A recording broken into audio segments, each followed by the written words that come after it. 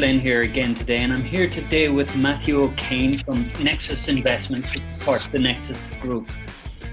Welcome, Matthew. Hello, Connor. Very nice to meet you. Matthew, can you tell me a little bit about your career and how you got to where you are now? Right now, I'm the managing director of an investment group called Nexus Investments. We're part of a privately owned group of companies based in London's West End. It's about 80 people in the Nexus group.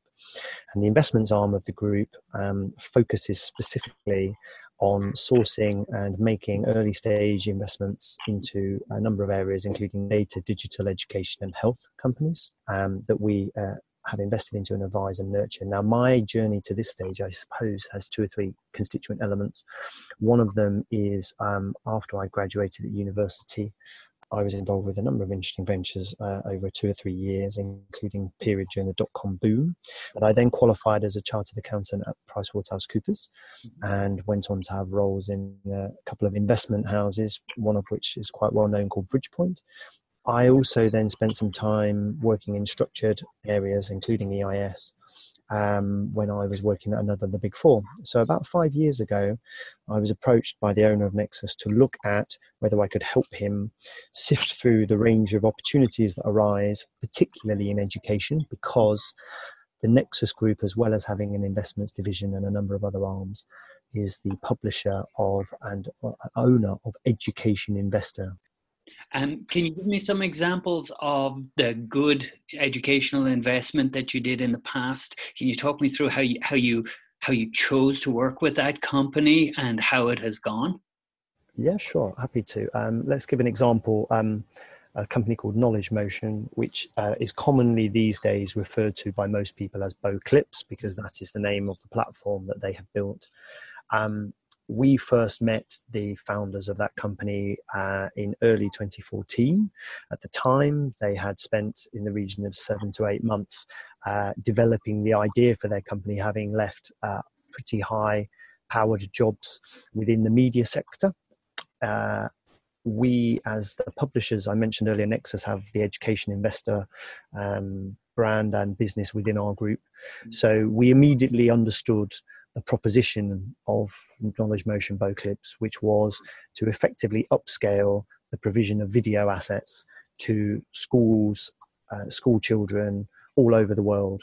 But we also really immediately understood that the business of selling something directly to schools is quite a difficult stroke challenging one. It certainly takes quite a while to be able to develop the distribution network to be able to do that school wise. But what we liked, and in particular another investor who came in at the start liked, a chap called Sir David Arculus, who has a long career involved at the top levels of Pearson. What we all liked was the fact that already these founders had identified that their core proposition was going to be one that was going to help publishers and also going forward a mixture of governments and new entrants to the education technology market to effectively address problems that they were all going to themselves be facing going forward, i.e. the transition from paper-based materials into the digitized world. That was an example of a business that we could understand deeply because of our own experience within the education sector and everything that we get to see through Education Investor events and obviously as publishers of the magazine. Now, we are 4.5 years later, and we've therefore been with that business on its journey to date, sitting on the board of the company from seed stage, literally the first investment round, through to the current position. They took a Series A round during 2017, and they are they're performing very nicely indeed year on year. I think year on year growth looking like something like 300%, and I wouldn't say it's impossible that they will have a further funding round at some stage over the next 6 to 12 months. And if I put it in context, this is on the one hand a small British-based business located in London, staffed predominantly by UK individuals, but its revenues are derived from all 4 corners of the globe. And it's a good example of where founders with vision, allied to, hopefully they would agree, sophisticated but understanding investors who can help them shape a business, make sensible decisions around investment, staff, technology, etc., over a period of time, can help to grow something that has the capacity, we still believe, to become one day a very, very large business at the apex of media, technology and education. When you're looking at an EdTech company and you're getting passionate people who may be lacking certain skills but very strong on other skills, and it's very difficult to tell the size of the market, I'm wondering what are you looking for in an EdTech company? Do you have a rule of thumb or 5 areas that you look for when you're looking to get by the initial discussions with an EdTech company? Yes. Okay, very happy to address that. You're absolutely right in what you say there, Connor. So try and distill it down to 5 areas. So people obviously matter, and as you said, they're usually very able in many areas. You need to have a degree of vision, don't you, to start anything, let alone to start a business. But we look for people who we would describe as superstars, but commercial. Okay, so it's not quite enough to be a superstar in terms of maybe convincing 5 people to come and work for you for free. That might sound commercial to some people, but that's probably not commercial in the long run. So superstars who are commercial. We look for people and businesses with what we would call business smarts. We pay great attention to valuation, because you have to, and a lot of that's going on a journey with the founders to explain to them what their goal might be to get to a stage in 8 years or 10 years time where they can sell a business for X, having retained Y and made Z, shall we say, as a return, and that is a success, and it is not a failure because you have less than X% of a company at that stage. So the third part matters, of course, is understanding valuation. The fourth part we've already touched on. I would call it know your customers. Either know your customers because you've already got them under your belt and they're paying, and that's great, brilliant position to be in, and obviously you're moving more towards a later stage proposition then. But that can also mean when you're actually starting out, you're in the first year or two, really know and understand why your customers bought from you this year and why they might buy more next year.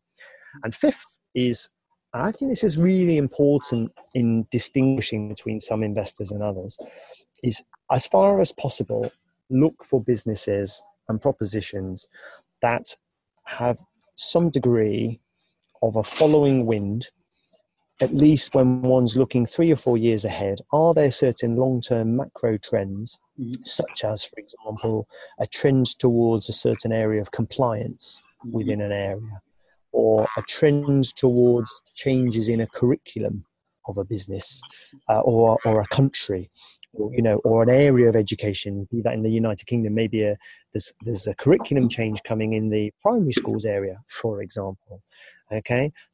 Generally speaking, for businesses to make it through that first sort of 3 or 4 year period, you need to have a little bit of luck, but you also ideally need to have some long-term following wins. Of course, the clever bit is to try and be kind of ahead of the game, I suppose. And I'll come back to Bo Clips that we talked about earlier, their desire to be sort of the home of video and education, the Netflix of video for education. It's true to say that back in 2013, one could see evidence over the preceding 5 to 7 years of the transformation of the media sector around, for example, music, download and streaming.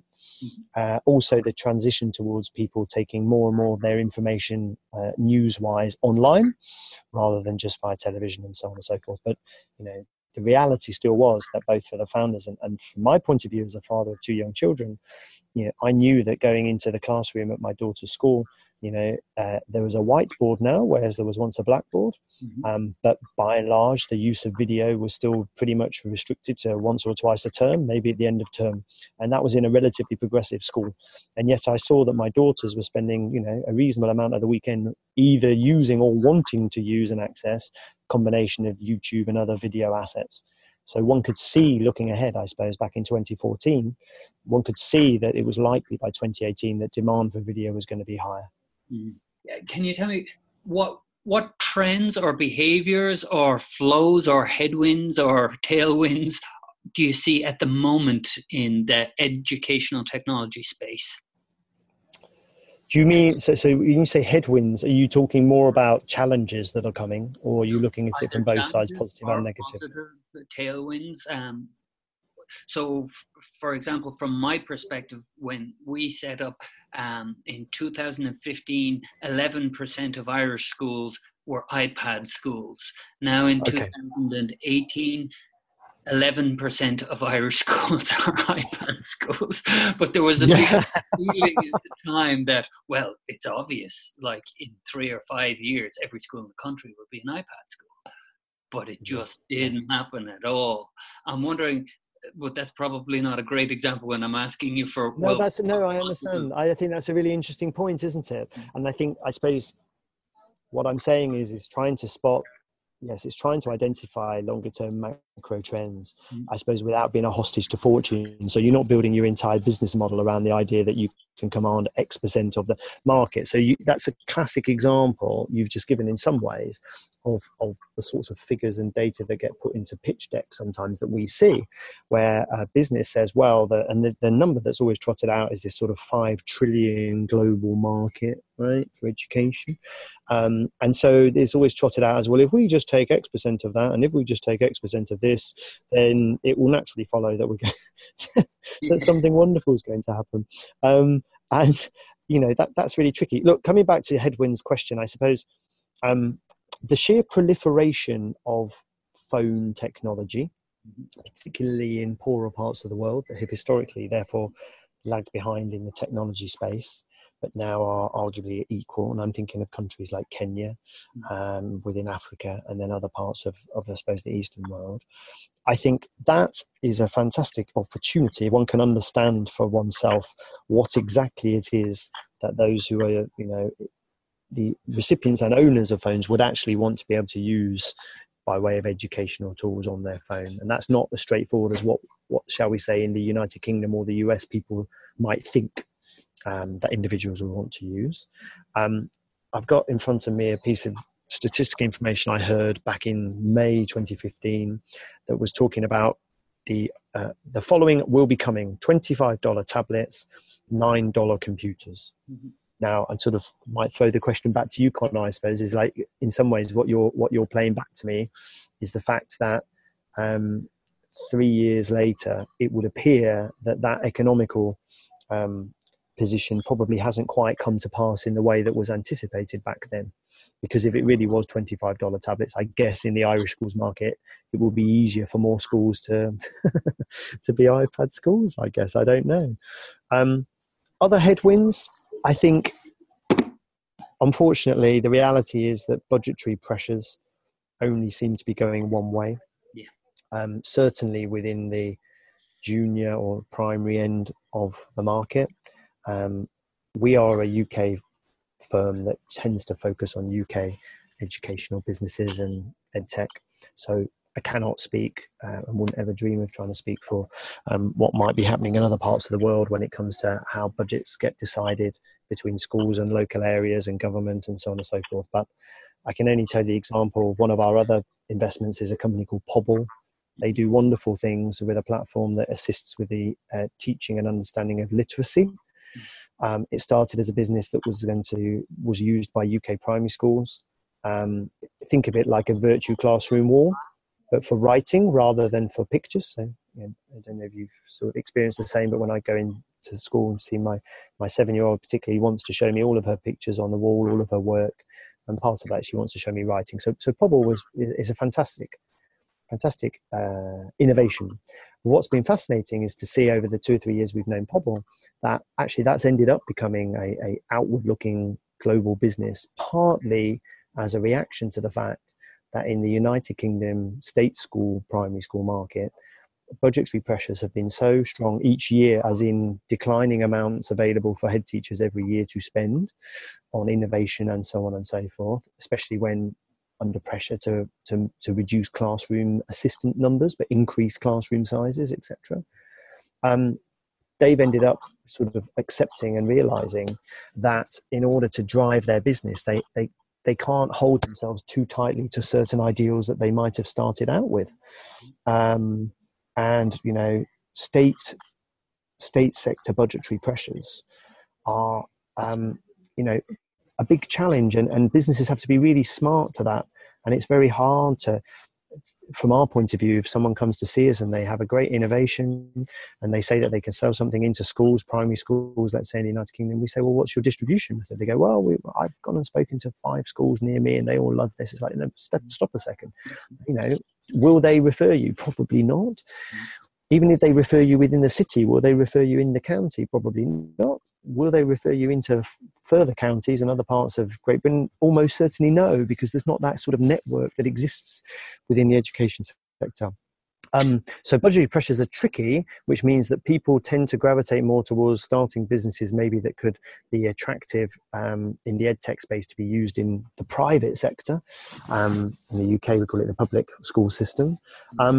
It becomes quite fascinating then, because then you get back to, and I don't want to go into this area because I don't have strong views myself, but often you end up in that kind of philosophical discussion about what is the purpose of education. Is it to enable the largest number of people to upscale their skills and to develop what they need to develop in life? Should it be the restriction of the privileged few? Now, as I say, I don't have strong views on it at all, but I can see, and it concerns me slightly, that some elements of education tech for business reasons end up gravitating more towards having customers who are better to do, shall we say, whether that's parents, schools, sometimes even teachers, better to do, who have budgets and funds available to invest in bringing 5,000 new pieces of fantastic innovation into a school. Where that will play out over the years to come is going to be fascinating to see. So, Matthew, you said that you offer a lot of advice and you work very close with EdTech founders. In your opinion, in comparison to other industries, how good are EdTech founders at listening, learning, taking your advice?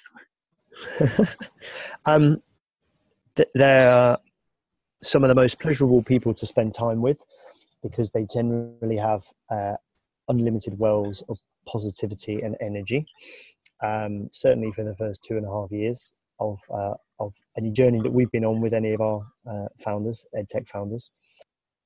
Actually, they are very open, in my experience, they are generally very open to advice from people that they trust. Their default position is usually to trust. Mm-hmm. What that tends to mean, therefore, is that there's sort of a honeymoon period that we have experienced, but then I've seen with other businesses, I suppose, that we meet, where if someone's within the first 6 months of working with them, generally their word goes.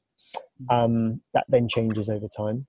One thing I would say is that because the philosophy of why a company has been founded tends to run deeper within EdTech businesses and EdTech founders than in certain other sectors, in my experience. To give you an example, we've also invested into a retail tech business, and we have a fintech business as well. I would say that the retail e-commerce business is quicker to spot commercial opportunities and have less concerns about twisting and turning their way in the direction of following the money. Okay, I don't mean investment money. I mean, revenue. By comparison, I found that quite honourably, some of the EdTech businesses that we've either worked with or more commonly that we meet and then we start probing and seeing if we could work with them, one tends to find that they are more prepared to stick with whatever their vision is, and take a lot longer to come round to the idea that, do you know what? If you made £400,000 worth of sales last year and cash is now tight and you've got an opportunity to twist and turn and maybe turn that into 800,000 next year, but you might have to give up one little element of what you've held dear for the vision. That might be a better way to go than to try and go and raise another £250,000 from the existing investors and just keep ploughing on in the direction you are. The cheapest investment you can ever receive as a company is revenues. Yeah. And that's one thing we do find that we say more to the EdTech founders than most of the other founders, or rather it takes a bit longer sometimes in the nicest way for them to buy into it. The really good ones, and the chap, for example, who drives Voclits forward, I would say absolutely grasps this, is the fact that, if you can get some deals done, get some revenues moving, even if you have to revisit some of those undertakings at a later stage as each business molds and grows and emerges looking sometimes slightly different, that's fine, because once you build a trust with your customers and your suppliers that you are all working together, then generally businesses are very amenable to revisiting. So, take that plunge, follow the money. Follow the money. That's a difficult thing for a lot of EdTech founders to get their heads around, because they haven't worked in a commercial environment. A lot of them have worked in schools or in training or in more pastoral roles. Yes, that's a great word, pastoral. I absolutely get that. And one wouldn't want to lose that, but if it was like, build me the perfect EdTech founder, they'd have that sensibility around the pastoral element, and they'd have a long-term vision and goal of achieving a positive outcome. But they would understand that, they're going into business. They're asking people to come into business with them as investors and to bring advice and money. It is not the same as, for example, setting up a trust foundation to do charitable works. Okay, they are quite different paths. They require entirely different mindsets, and very occasionally one does. I think you're alluding to the same thing. Is that very occasionally you do meet in business and think this is a great idea, but it really should be taken as a great idea to to someone already running a business in the sector, or maybe involved in some sort of foundation or trust work, and add this product to their suite of things they already provide, rather than saying, we think this could be a £20 million business and we like investment into our equity. They're quite different, really, really very different ethoses, of course. And have you ever given that advice to an EdTech founder who's come to you? Don't start a company, go to a company and pitch this idea and try to work inside the company to get your idea. Yes, I actually said it a couple of days ago to a very, very able and impressive lady who came to see us, who has already started a business and has a good idea.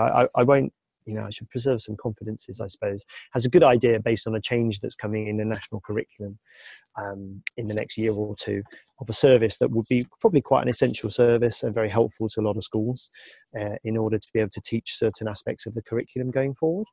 But by her kind of, I suppose, own acknowledgement, her background is completely outside of education. She is interested to work in this area now because she has children.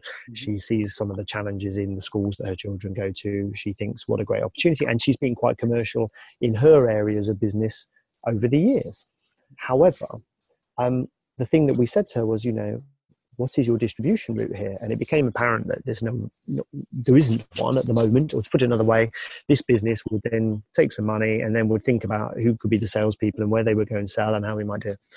There are training businesses out there, materials businesses out there, advisory businesses out there that have been going for decades, who have all the infrastructure in place, all the relationships. And, this is what I liked, keep coming back to both clips, but I tried to give some live examples. What we liked about them when we first met them was they were trying to solve a problem to do with the use of video in the classroom in place of photos and paper books going forward. But rather than think, the people who will benefit from this are schools and teachers, so let's go and talk to them. They thought a bit harder about who else in this supply chain might have a challenge going forward. And they identified that it was probably publishers and other providers of historic materials who would need to move into the digitized environment going forward in the coming years, and might therefore benefit from someone emerging on the scene who could help them. And so that was the advice I gave in parallel to this lady a couple of days ago. And, we'll see. She was quite she started to be quite understanding to it. It's hard though, because what you're really saying to someone is you might have started this with a dream that you could have a 10 or 20 million pound company. And what I'm really saying is, might it not be better to have a 1 million pound company where you make a 200,000 pound profit every year simply from providing your service to people who can really do something with it? And that, not that many people get so excited about that, even though I might argue that if you could sustain that over a 10-year period, you would be very well off, have a lot of flexibility and freedom to do interesting things in your time. You could probably go on and start other businesses that would then become multi-million pound businesses.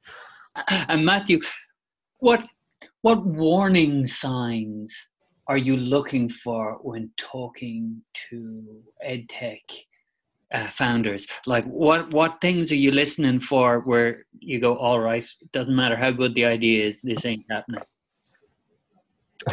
Yeah, that's a great question.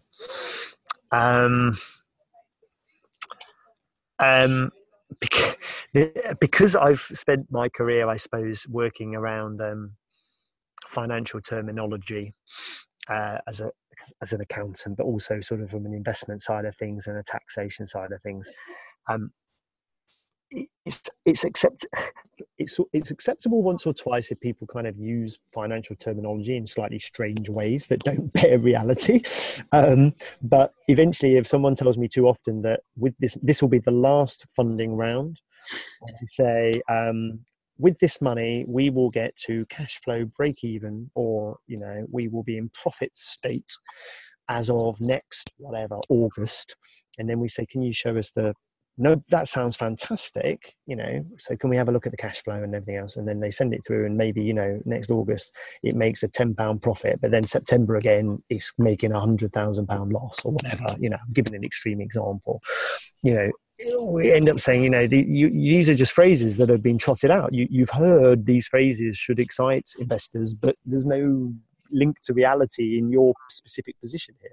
So that often is it's quite tricky if it happens 2 or 3 times in the course of a series of meetings. I think we end up thinking, well, what else have we been told that we don't realize is not quite, rooted in reality here? Maybe around a technical aspect that isn't our strong suit. So that's one point. I think, there is a point around over-ambitious valuations being resolutely defended, where the valuations maybe have been based on the concept of, well, the last round was at X valuation. There's now been 16 months in the meantime.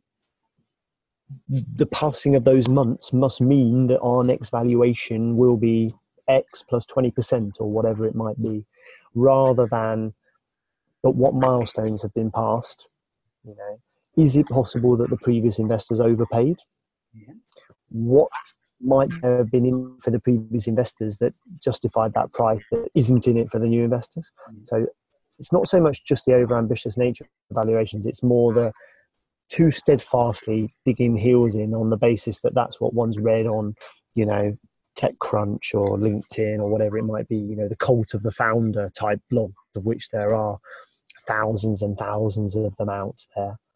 We kind of prefer to see a little bit, I suppose, what we would call a bit of openness to the fact that there might be other points of view, sensible points of view in let's call it the market, and from experience, which hopefully we can prove to people that we bring. I think the other thing, another red flag, Connor, getting sort of into the nitty-gritty now, I suppose, of why one might choose to go with one business or another, is often the slight absence of what I would call kind of cautious, sensible business or finance people around a founder. As I would put it, sort of people who can help them avoid doing deals or chasing top line growth, on weak foundations. I'll give you an example of how this can manifest itself, hopefully sort of in the nicest possible way. It is not unusual for a deck or a slide PowerPoint to be both presented in an incredibly beautiful style, often having paid designers quite a lot of money to present it in a certain way. There's a little bit of me that says they're the people doing the best out of certainly the UK early stage scene. Designers presenting fantastic decks to people. But the other one is you often have a slide with sort of 20 faces on them, and maybe 11 faces of the team are in the business, but then there might be as many as 9 or 10 faces or names that are listed as sort of advisors in inverted commas, and it's often not very clear what their accountability is. There's often an absence of a chairperson or someone who can be the figurehead.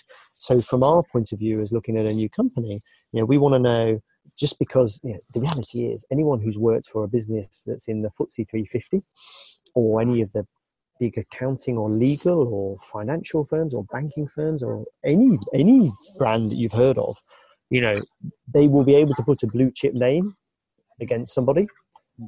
But understanding what the relevance of that blue chip name is to the actual advice or role that the advisor is giving, or are they just someone who said at the start, this looks great, if you ever want to give me a call, I'm happy to have a chat, let's have a coffee every 6 months, I'll give you a bit of my thoughts.